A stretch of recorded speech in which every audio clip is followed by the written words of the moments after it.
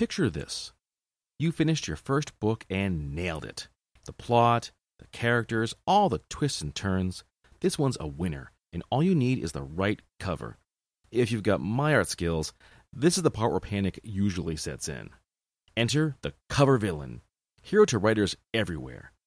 Founded by noted author Remy Flagg, Cover Villain focuses on composite image covers for science fiction and fantasy writers. Give them the details, and they'll craft a cover using popular trends that everyone will want to see. But wait, you say, I've got ideas of my own. No problem, as Cover Villain loves a good collaboration. As they say, our goal is to put a little villain in every cover we make. Want to know more? Then head to covervillain.com and follow them on Facebook and Instagram. Hey everyone, welcome back to Citywide Blackout, your home for music, movies, and more. I'm your host, Max Bowen. In this episode, I'm talking with writer Crystal Frazier and artist Val Wise for the new comic Cheer Up, available through Oni Press. This is a comic I read a little while ago, and I was immediately drawn in with the true-to-life characters and immersive story, and we talk all about the process from concept to finished product. We look at the characters of Annie and Bibi and how their friendship changes over the course of the story. And for this episode, we are talking about a comic that caught my attention kind of out of the blue, but definitely hooked me right in. This is Cheer Up, Love, and Pom Poms, available through Oni Press. And joining me now, writer Crystal Frazier and artist Val Wise on the line. Crystal, Val, welcome to the show. It's great to have you here. Hi, thanks for having us on. Yeah, thank you for having us. You're very welcome. There's so much to unpack with this title. There's a lot to it with the story and the characters, and that's what I want to start with, because that's what really kind of caught me and drew me in, was the incredible depth of the characters, and not just the main characters, Annie and Bibi, but really everyone else too. It's a very, I think, well-rounded out cast where everyone has a role to play. But my question to you is, how did you go about creating the characters, and how long a process was this? The original sort of fleshing out the characters process was fairly short. I basically came up with the idea of Bibi and Annie and the parents, and then handed that over to Val, and I said, oh, also we need a cheerleading team. So, give me 7 or 8 teenage girls, and Val turned around this amazing cast who they had so much personality just in the first sketch that it was easy to sort of write and give each one a distinct voice. We were really lucky, I think, just because Crystal was writing the script as I was doing concept work. So we were kind of able to work back and forth in that way, which I think made the characters a lot stronger, because it was kind of a collaboration of creating these people, where we both kind of had input, how they looked and their personalities, and they were able to develop more naturally as people that way. I feel like they definitely felt very, very natural, just reading the dialogue especially. So I'm a little curious, did you base them on people that you know in life? I mean, a little bit. There's several of my friends back in high school were cheerleaders, and because I went to the sort of nerdy school for my district, they were, nerdy cheerleaders. So they were very academic. They weren't super focused on looks. So unlike the stereotype, they were a bunch of cheerleaders who were kind of laid back and nerdy and fun and had these varied, wonderful personalities. And I honestly think that's probably the case at most high schools these days. Wait, so it's not like all the movies? Is that what you're telling me? I don't think so. I mean, you know what? I only went to the one high school, so I can't say for sure. My entire worldview is shattered now. What do I do? What do I do? I think cheerleaders might be human. It's possible. It's actually possible. You never know. Unlike lacrosse players. Wow. They know what they did. Out for blood. Jeez. Moving on. You're gonna get so many angry letters with sticks and nets. No, what's going to happen is I'm going to get like a knock on my door one day, and there'll be a whole lacrosse team outside just being like, "We heard what you said on your show, Bowen." It wasn't me. It was Crystal. They're gonna get oddly shaped welts. Well, let's avoid. I'm realizing I don't actually know how lacrosse works. Really? Yeah. It's possible. It's possible. But why don't we move on to the story in this one? So in this title, Annie is a smart, antisocial lesbian starting her senior year of high school who's under pressure to join the cheerleading squad to basically make friends and also so that she can go on to college, because obviously what you do for clubs and so forth, that always like rounds out the process. Her former friend Bibi is also part of that cheer squad. She is a very people pleaser, a trans girl who has to keep her parents happy with her grades in order to maintain their support of her transition. More on that later. One thing that I wanted to ask about is like also the world that this story takes place in. Did you have to spend like a lot of time like world building this thing? Actually, no. So this is very strange. I went to Oni and said, I want to write, this sort of all-American teen book with a trans cheerleader and her cis friend, and they're on the same team and they fall in love. And they said, "Oh, cool. Do you have an artist?" And I said, "No. Do you have any spares?" And they're like, "Well, we've been eyeing this awesome artist, Val Weiss. We'd love to do a project with him. How do you feel about, us introducing you and see if you two click?" And we clicked, and it also turned out we both grew up within about 10, 15 miles of each other on the Gulf Coast of Florida. So all of a sudden, this nebulous story that was sort of floating around, I guess, Middle America somewhere, suddenly became a story set very specifically in the Tampa St. Pete area of Florida. And from there, we both just kind of drew on our childhoods growing up. The ice cream stand where we have a couple of scenes in this book is an actual local chain called Twisty Treat. And their shops are all giant ice cream cones. There's definitely a couple of locations in the story that are specifically based on places like where I grew up. Like the high school kind of resembles Clearwater High-ish in a way, like the having the outdoor lockers and everything like that. And there's a specific panel that has like the Publix down the street from where I grew up. So I was definitely able to use a lot of direct reference for this book. That makes it easy, because like I know that artists sometimes have problems with like a certain like design or a certain like object that is just for whatever reason like tough to draw. So Val, question to you: was this a very like new kind of title for you to work on? This was the first title I worked on. It's not true. You've got a bunch of personal projects that are amazing. That is, yeah, I guess that's true. I did a couple of anthologies before I did Cheer Up. I can't remember if Rolled and Told was before. I think Rolled and Told was after, but I had done like a Tabula Item. I'd done Dates, but like this was the first like long form comic title that I had done. I got the offer from Oni, I think, in my last month of school. So that was a very hectic month of my life. Wow. A long time ago now. Wow. So like fresh out of school and you're right into this huge project. Yeah, I was very, very lucky. Very cool. What would you say was the biggest challenge for you, especially where this was kind of your first project of this kind? I would say timing. I was pretty much left to like make my own schedule, and I realized pretty quickly that I don't work well when I'm in charge of how long things take.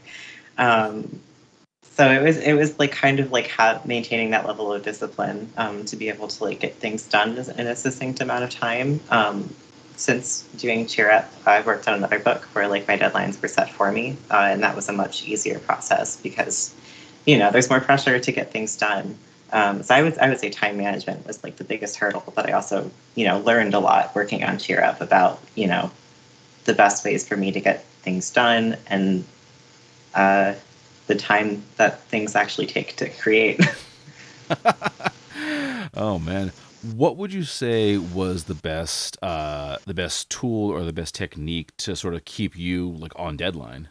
The best thing I picked up was using my thumbnails as roughs for my pages. Just like making sure everything was laid out in the way that I wanted in the thumbnail. It doesn't have to like look great. It just kind of has to be in the right position, and then I can just sketch on top of that. So it kind of takes out a small step that is a kind of labor-intensive step.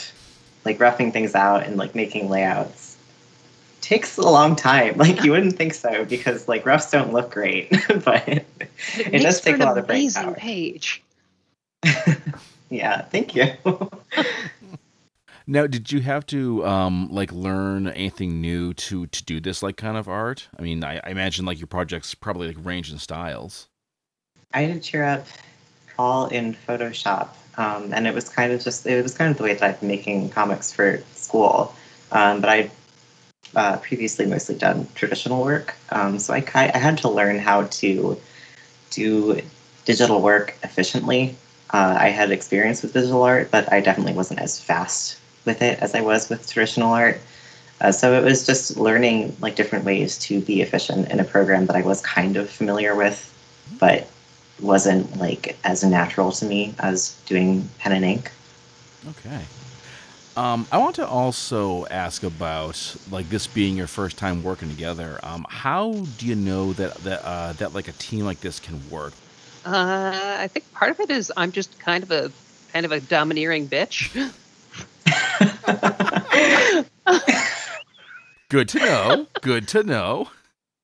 But I mean, I think it's just the fact that we communicated pretty clearly from the get-go, and there was a lot of like, "You're great. No, you're great. No, you're great," and we collaborated and worked off each other really easily. Like it never felt like Val was forcing me to change the story to accommodate what he wanted to draw, and it never. I hope it didn't feel like I was making Val draw terrible. Well, I did make you draw a scene with bleachers full of fans, so I guess I did do at least one awful thing to you. I remember when you asked me about doing all the crowd scenes, and I said that I liked drawing crowd scenes, which it's true. I don't like drawing bleachers, but I do like drawing crowds. So, well, good to know for future books. I have been told that like drawing crowds are like the banes of like some artist's existence. Like they say, draw a crowd of say 1,000 people. It's like great. I'll just spend a month on that. Thanks. Well, you really like only have to draw like a couple of like fully fleshed out people, and the rest can kind of be implied.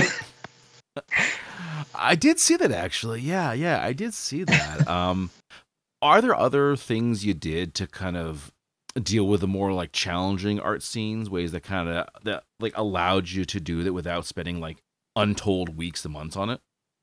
A lot of just like implication in drawing, like not drawing like the entire thing, just drawing enough so that when like people are, skimming over a page, no one's going to be looking at a panel for as long as I'm looking at it. So as long as like they can read it and like get across what I'm trying to portray, then, I think that's good enough for me for most panels. Like for splash pages and stuff like that, that's not necessarily going to fly. But, for smaller pages or smaller panels, I think that works well enough. Mm-hmm.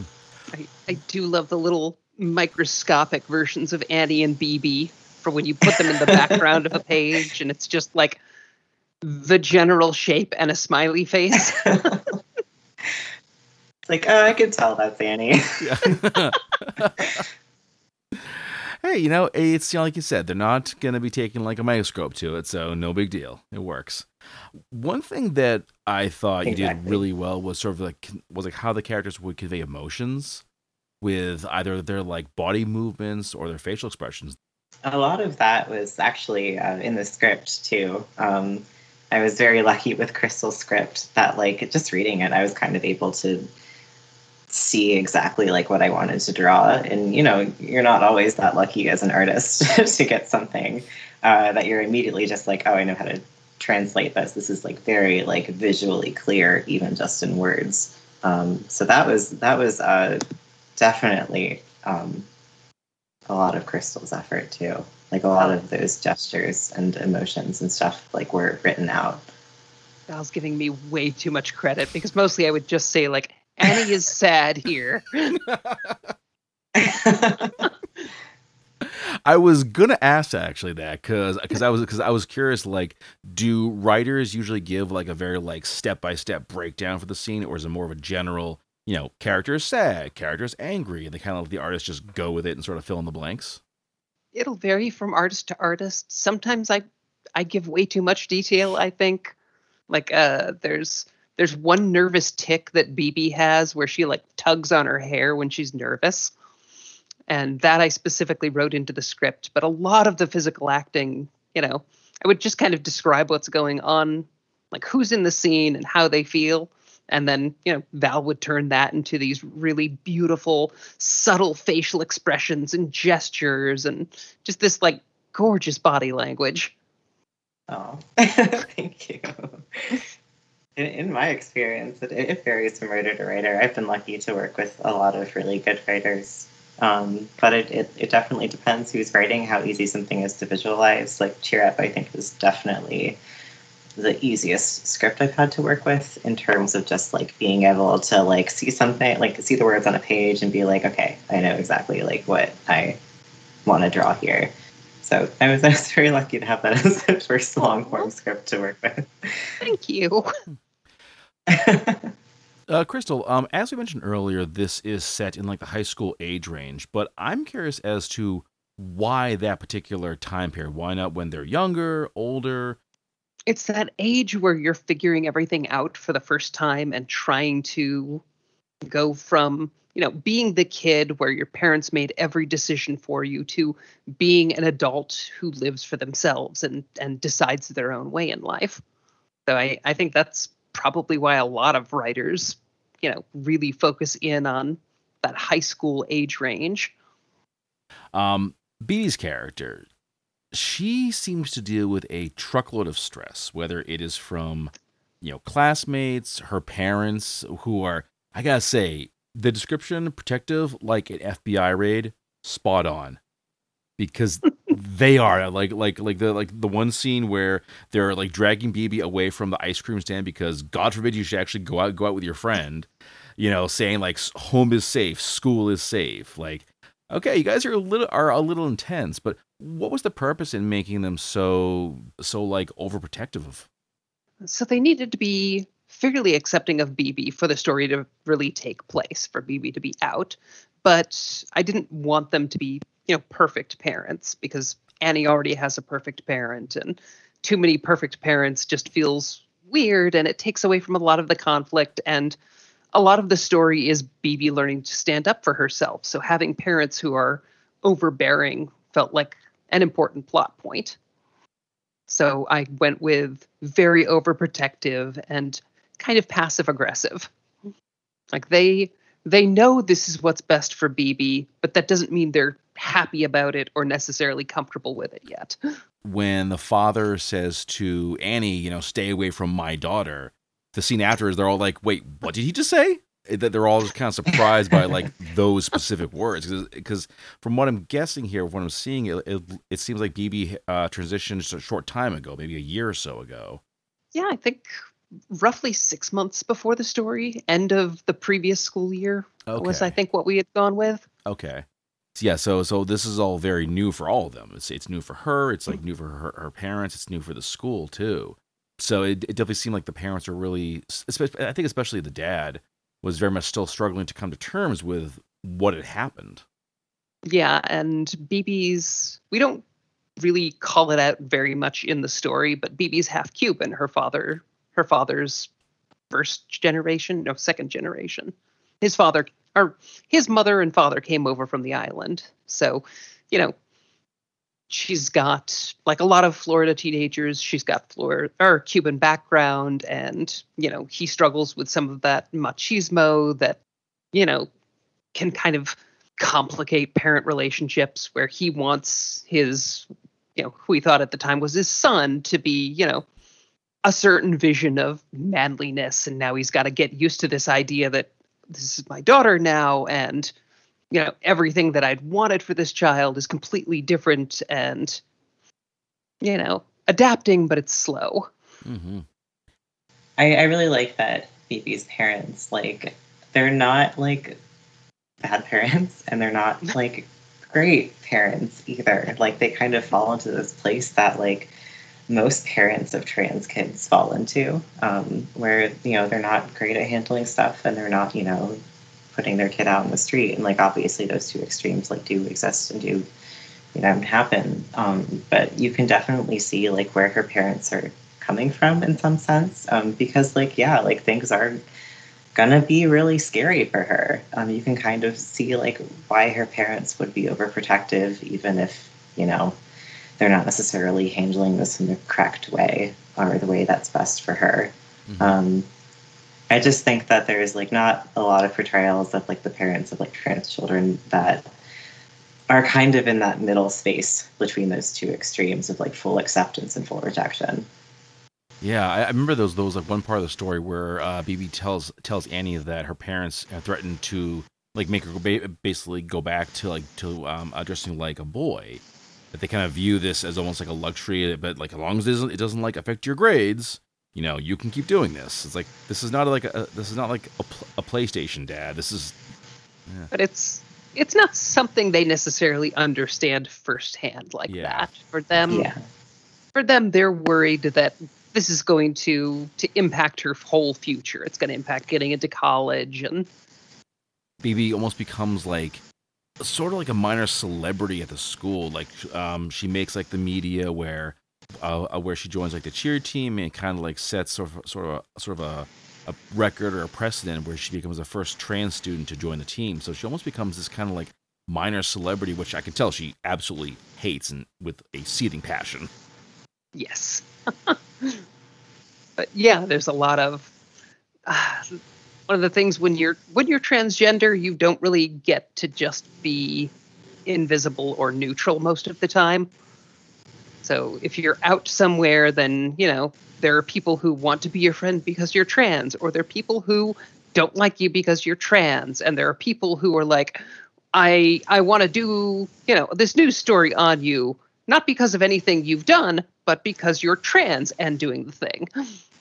Yeah, just existing is making a statement. Anything you do is making a statement. Yeah. Sometimes that's good because you're visible and other trans people see that you can survive and endure and, lead a life that makes you halfway happy. But sometimes it's also incredibly stressful because, you're always that archetype. You're always the trans person, not just the person who is trans. Mm-hmm. Yeah. Sometimes you just want to go to the grocery store. You just want to live your life. You can't, but you can't because you're always under that lens. Well, I mean, I was trans in high school, so just a lot of the bits and pieces were pulled, not directly from my life, but there was enough interpretation and, trans people talk. So I've got a bunch of other stories from other people's transitions or their teenage years or their own experiences. Oh yeah, I did run the script by a couple of my friends who were also trans, just to get like second reads and make sure I wasn't doing anything, because I've only got my own perspective. I wanted to make sure I wasn't doing anything offensive. What was their response to it when they checked it out? Most of them were really happy with it. They weren't used to a script that was written, kind of from the trans perspective, where you talk about a lot of the little nuances of being transgender. So the scene in BB's bedroom where she's talking about, she feels like she has to be, on all the time because everybody's always watching her. So if she gets angry or if she's mean or anything like that, then she's not just a person being imperfect. She's just then she's, the mean trans woman or the weird trans woman or, any of that. I want to also look at Annie's character because I loved her character, like the badass with kind of like a heart of gold, honestly. Like doesn't give a crap what like anyone thinks about her. When it came to like crafting her character, what did you see as her role in the story overall? Annie's role very much is to be like both be a teacher and to be a student. The whole point of the book is making how you make friends and how being friends with other people helps you make up for your own shortcomings and learn to be a more complete human being. So Annie starts out, being standoffish and being a jerk to everybody. Sometimes it's warranted, sometimes it's not. And BB starts out being a complete doormat. And as they get to know each other, BB learns how to be a little more assertive about her boundaries, and Annie learns how to be, more open and caring with people she cares about. So is the story about like really like both their journeys, or is it meant to be a little more focus on like one over the other? Meant to be more of both their journeys, but we start out really heavily on Annie in the beginning and then more heavily on BB at the end. How close is the final story to what you like originally wrote for this? The original outline was for about twice as many pages. Oh. So there's a lot that got trimmed down, especially with BB and her father's relationship, and some more scenes with Annie and her mother, and talking about more of how Annie kind of got to be more isolated and standoffish, and there was a lot more development on the team and their individual personalities. Val, I am bet you're glad it wasn't twice the length, right? I enjoy drawing it. I've seen the biggest criticism I've seen from people is that it's too short. Same. So somebody give it a 3-star review because I loved it, but it should have been longer. I don't know. I thought it was kind of the right length, but I didn't feel like any of it was too rushed or too like thrown together. So how did you know that you had a story length that worked out for you? I mean, part of it was, Oni gave us what they wanted the page count to be. Oh. And So there we go. so I had to go through and decide what the major plot points that I wanted to hit would be, and actually involved a lot of talking with Val and, how much he thought was a good workload to take on. And that kind of gave me an idea of how many big crowd scenes or full page pages that we could get away with. And then just had to start thinking in terms of, well, I want to hit these like 8 plot points, and I've got 120 pages to do it, and that breaks down to about 400 panels.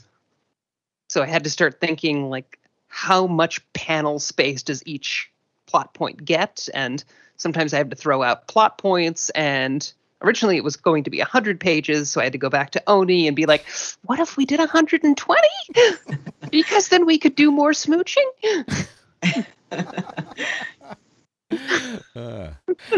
You mentioned like the number of panels, and I know that this one only had, I think, 1 or 2 of like the large like splash pages.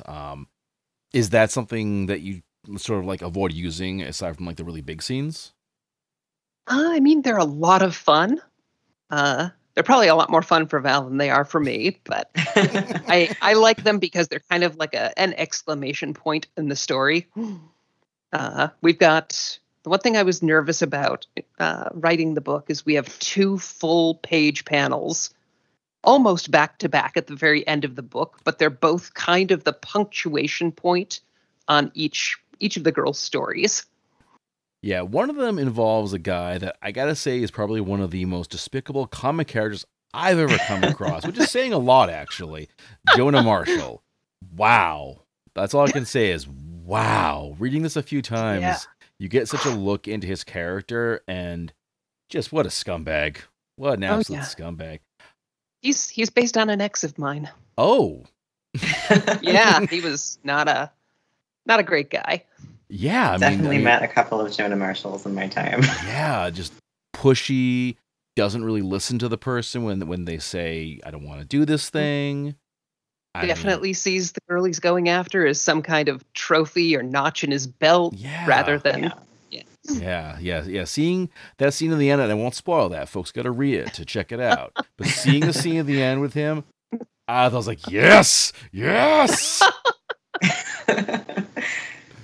I think we did our jobs well, Val. We succeeded in making everybody hate Jonah. Making a hateable boy. Yes! He was super hateable. Science said it couldn't be done. They have created the hateable boy. Okay, yeah. Okay, that's gonna be the title for the next book. Cheer Up 2, The Hateable Boy. There you go. Why is Jonah there, though? What does he sort of bring to the table in terms of the story? Jonah is there kind of as a force BB won't deal with on her own. He is... I mean, there's a couple of things. It's also, this very common experience for trans women to come out and then have like a very creepy breed of boy take an interest in you because they think you're going to be, easier to boss around. And, one of the lines he uses, you're prettier than the other girls. You put in an effort.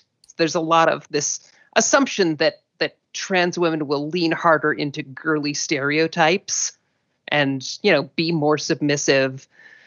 So, it felt kind of important to the story to show that BB has to deal with that kind of guy as part of the trans experience. And another part was just, he's a great example of BB will not stand up for herself, even in a situation that's that gross and uncomfortable. And she spends most of the book, needing other people to stand up for her.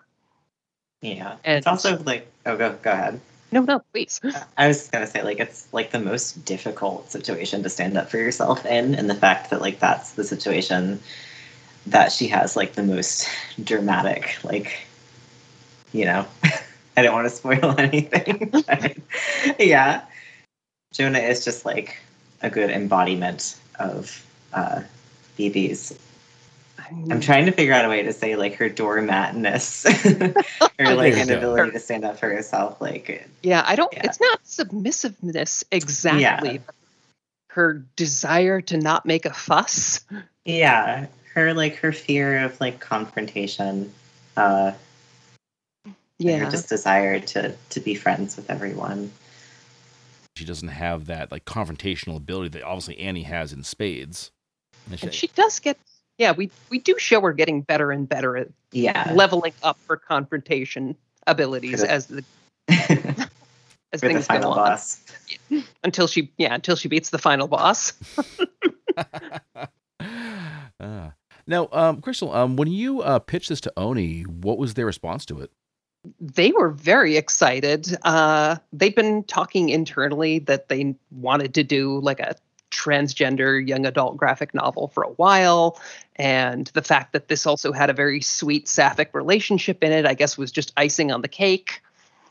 So when I went to them and was like, I have this idea for a comic, and it's got girls smooching, and they're cheerleaders. The title is Queer Leaders.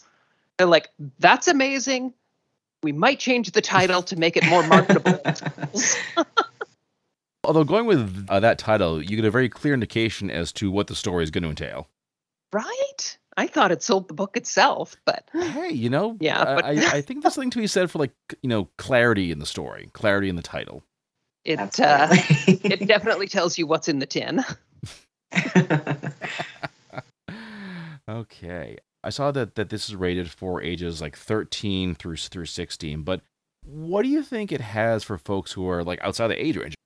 I'd say it's especially impactful for trans adults who either were out in high school or who didn't, who weren't out in high school. I wasn't out in high school. So I would say that demographic, absolutely. Because I found a lot of joy in this perspective that I didn't have. Yeah. Which isn't necessarily a good or a bad thing, but yeah. I'd say, like, in general, it is there's definitely antagonism, there's definitely conflict, but it is very much an aggressively positive book. One of my goals when this book was so much queer media is very dire and goes into a lot of the horrible things about being gay or transgender or bi. And we need that. It's really important, but you can burn out on that really hard. Yeah. It can really, really drag you down. So I really wanted to do a book that was just light and happy and things work out for people and it's okay. I mean, it's not necessarily the deepest storytelling in the world, but it's, you know, a story that's happy and uplifting and at its core about how we can help each other be better human beings. I like that. Also, it's got freaking amazing art. If you're interested in comics at all, like Val is basically teaching a master class in visual storytelling in just 120 pages. Thank you. Yep. What for you was new about working on Cheer Up? There was a lot of, being vulnerable on the page and sharing that with an artist is incredibly nerve-wracking. So, I mean, every author puts something of themselves on the page, but a lot of what went into this story were my own insecurities or my own, like, a lot of BB and Annie's relationship is built on my relationship with my wife because, we have a similar dynamic of one of us is kind of, aggressive and fearless, and the other one, wants people to be happy. And, so there's a lot of, my personal damage just all over the page. And handing that off to an artist is, very vulnerable. Learning to trust an artist with that. I was very lucky that Val is, incredibly empathic and, insightful. Okay, then which one of you punched the gator once? Because I know the Annie does that. Which one was that? You, Crystal, or your wife? That was me. Well done. Well done. My wife is from Oklahoma. They don't have alligators there. No, they do not. Couple more questions. I want to ask about Auntie Jen, because she is listed in the dedication that her love saved 1,000 children. Who is Auntie Jen? So in the queer community, your auntie is sort of the first person who takes you in once you come out. They sort of, make sure you're safe, and they introduce you to other members of the community. They help introduce you to other resources. They listen to all of your baby queer emotional damage. And Jennifer Lynn did that for, hundreds of trans kids throughout the 90s and the aughts. She ran a mailing list specifically for trans teenagers, maintained a website with a bunch of information and links and, just basically helped this community of damaged trans kids find each other and, find family. And, she was kind of a guide. She would give you information on how to transition. She would give you, she was the first person I ever met who was like, it's okay to be transgender, but it's also okay to be not sure. She was kind of a parent figure. And she unfortunately passed away last year due to COVID, and probably, like I said in the dedication, saved 1,000 trans kids' lives, taught us to be decent human beings.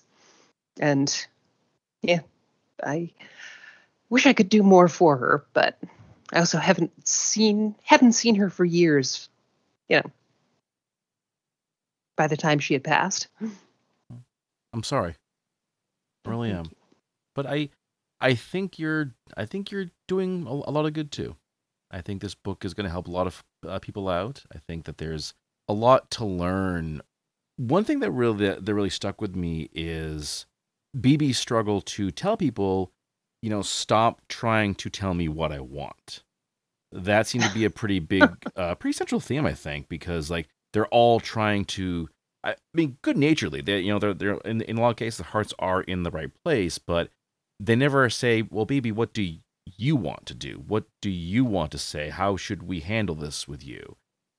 I guess I want to know is did either of you deal with that kind of thing growing up, or did you know someone who constantly had their story told for them, basically? I mean, I definitely had issues with that. I love my parents very much. They were very controlling. So I didn't come out until I was an adult and living away from my parents. But there definitely is like we live like in an age where people know some stuff about trans folks, but not everything. Obviously, you can't know everything about anyone. So they'll have like an idea of like who you are that may not necessarily align with what you want, because like every person is different, every trans person is different. Um, so I definitely had times where different people in my life would assume something that I wanted just because of the fact that I was trans, which may not have necessarily been like what I wanted to do, whether it had to be like with presentation or with surgery or something like that. It's like every trans person's different. Everyone wants to, express their gender and like, just express themselves in a different way. Okay. Val, Crystal talked about her Auntie Jen. Did you have one too? I did not. I was very lucky um, that by the time I had a weird high school experience. I spent 2 years in Baptist school and then went to community college when I was 16. And when I went to community college, like I made a group of friends, and like that was kind of the first time that I met like trans people who were my age. So I was lucky to be with people who were my own age, who like were trans, and even though I didn't know that I was, just to be able to see people kind of like, oh, maybe I could do that too, like having that kind of impression. Just like seeing someone else do it first. I've always been that kind of person. I've been afraid to take risks if I don't necessarily know how it's going to play out. Uh, so just I having friends who are trans. I wish I was as sensible as you, Val. I Could have wish saved myself a lot of lumps. I wish I took more risks. So We make a good team. yeah. Hmm. Crystal, you mentioned this earlier, and I wanted to talk a little more about this. You mentioned how, like, in some transgender comics, it can be very dark, it can be like very dire. Um, I'd like to ask about just the presence of like transgender characters in comics. How has this changed in recent years? Is it more than what it once was? It's definitely more than it once was. We had, I don't know what you'd call it, this moment in the sun in the 90s where you saw some very minor transgender characters introduced in the big two. Uh, Jesse Jesse Drake in Marvel and uh, uh, uh, oh, I'm blanking on her name. Rachel wrote her Pollock wrote her for Doom Patrol, uh, and I am Coagula. Uh, and then suddenly, those characters went away, and we pretended trans people never existed in comics. And so it's nice to see that sort of coming back again. You've got Dreamer over at DC. Marvel Comics has introduced Dr. Charlene McGowan in the Immortal Hulk comics. So, you're seeing transgender characters appear again, and more of us, even if we're very minor supporting characters. But I think it's movement in the right direction. I hope it is. But I was going to say, I know there's a lot more independent comics right now with transgender characters and themes. So that's lovely to see, even if the big two never quite catch on. Yeah, I have to agree because I feel like with companies like Comixology especially, that are giving a lot of indie writers a chance to like do their own thing, basically. Like they make the pitch, Comixology says yes, and they do it.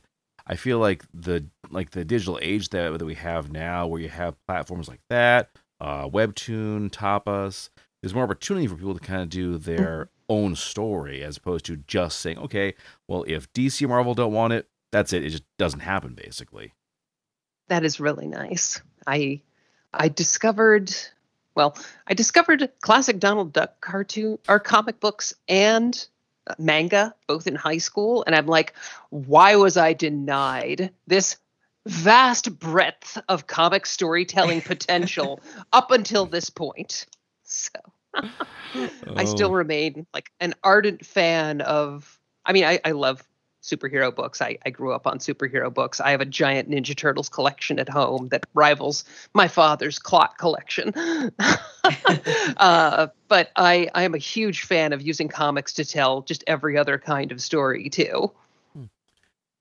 What do you hope, and this question is for the both of you, what do you hope people take away from reading Cheer Up? Oh, I mean, I really hope it just makes them feel a little better about themselves. But I mean, I hope it gives them, this view, this very multifaceted view of being a girl. And I hope it gives them the idea that relationships between girls can be imperfect and still be good things. And I guess from a wider perspective, I hope it helps people understand that friendships can be imperfect and still be good things that help you grow as a person. And that parents can be imperfect and still grow as people. Parents are people, right? I hope that, like, trans kids, especially reading it, can see that, like, you can feel all of these kind of, like, complicated feelings about being trans and, still be happy, still have a fulfilling life. Like, yeah. I feel like when you come out, it's kind of difficult to admit the hardships of being trans, because it's kind of like, well, this is this thing that I wanted and it's supposed to be perfect. And like, I'm supposed to like always feel like great about it all the time. Even if like externally it's really difficult. Just seeing that you can have complicated feelings and, still be trans, like, and still be happy with being trans. Okay. Yeah, I guess the theme of the book is things can be imperfect and still make you happy and be okay. I like that. I really do. All right. So what is next for the two of you? Future projects, things you're currently working on right now? Just throw it all out there. Well, we haven't signed an NDA yet, so I guess technically we can say we're pitching a sequel to Cheer Up. Wow. They haven't accepted an outline yet, so I don't, fingers crossed. Yeah, no, seriously, because Oni really likes the book. They want more from these characters. I'm very excited about the ideas that you have for the second book. Oh, thank you. I'm really excited about your input. Yeah. And we've been brainstorming a horror comic that Oni had been really interested in putting together until they saw the pre-orders for Cheer Up, and then we're like, we need you to pitch a sequel. It's like, on second thought, do this thing instead. Yes. It's like, we want to do this really gross, ominous Southern Gothic inspired horror comic. And they're like, wow, that sounds really good. And then they're like, no, wait, more adorable adventures with teenagers. Why can't we have both? We're working on that. I mean, I hope Val wants to keep working together with me for a very long time, because I can keep him as busy as he wants to be. Oh, absolutely. I want to do this horror comic so bad. With lots and lots of crowd scenes, too. Oh, so many crowd scenes. Absolutely. Every scene takes place in the cafeteria or the, let's go with auditorium. No, Val's like, can I rethink this? Cafeteria is better than bleachers. I will do a cafeteria. All No more cafeteria bleacher scenes. All cafeteria scenes. All right, how do you feel about bookshelves filled with sentient severed heads? That's I not could do bleachers. it. It's really important to know where like someone's like line in the sand is. It's always key. Bleachers. You got that for Val. Bleachers. No go. All right. Well, folks, we are coming to a close, and I want to sincerely thank Crystal and Val for joining me. It's been so cool to dive into the world of Cheer Up. And again, loving the comic. And folks, if you want to get your copy, you go to onipress.com, you search for Cheer Up, get it that way, or you go to your local comic shop. If they don't have it, request it, because they can order that. They have that power. Thank you so much for having us on. Oh, you're very Thank welcome. you so much. You're very welcome. But where do folks go to like learn more about you, to check out your work? What's the best place for that? I've got a basic no frills website at thecrystalfrazier.com. And you can find me a lot more regularly on my Twitter at Amazon Chic, CHIQUE. I'm Val K. Wise pretty much everywhere. I have valkwise.com and Val K. Wise on Twitter and Instagram and TikTok, but I haven't really been using TikTok, so it's there if you want it. Good to know. Good to know. All right. Well, once again, Val and Crystal and Val, thank you for this so much, and definitely look forward to, fingers crossed, Volume 2. This is Angelina Singer, author of the Upper World series, and you're listening to Citywide Blackout, the best podcast for independent artists. Okay, everyone, that brings this episode to a close. Big thanks to Crystal and Val for joining me, and I highly recommend Cheer Up. Checking it out, I was immediately drawn in, and I think you will be too. In the meantime, you can follow this show on Facebook under Citywide Blackout, and Twitter and Instagram under Citywide Max. Get to me at citywidemax@yahoo.com, and find the show wherever you check out podcasts. As always, keep those ears open.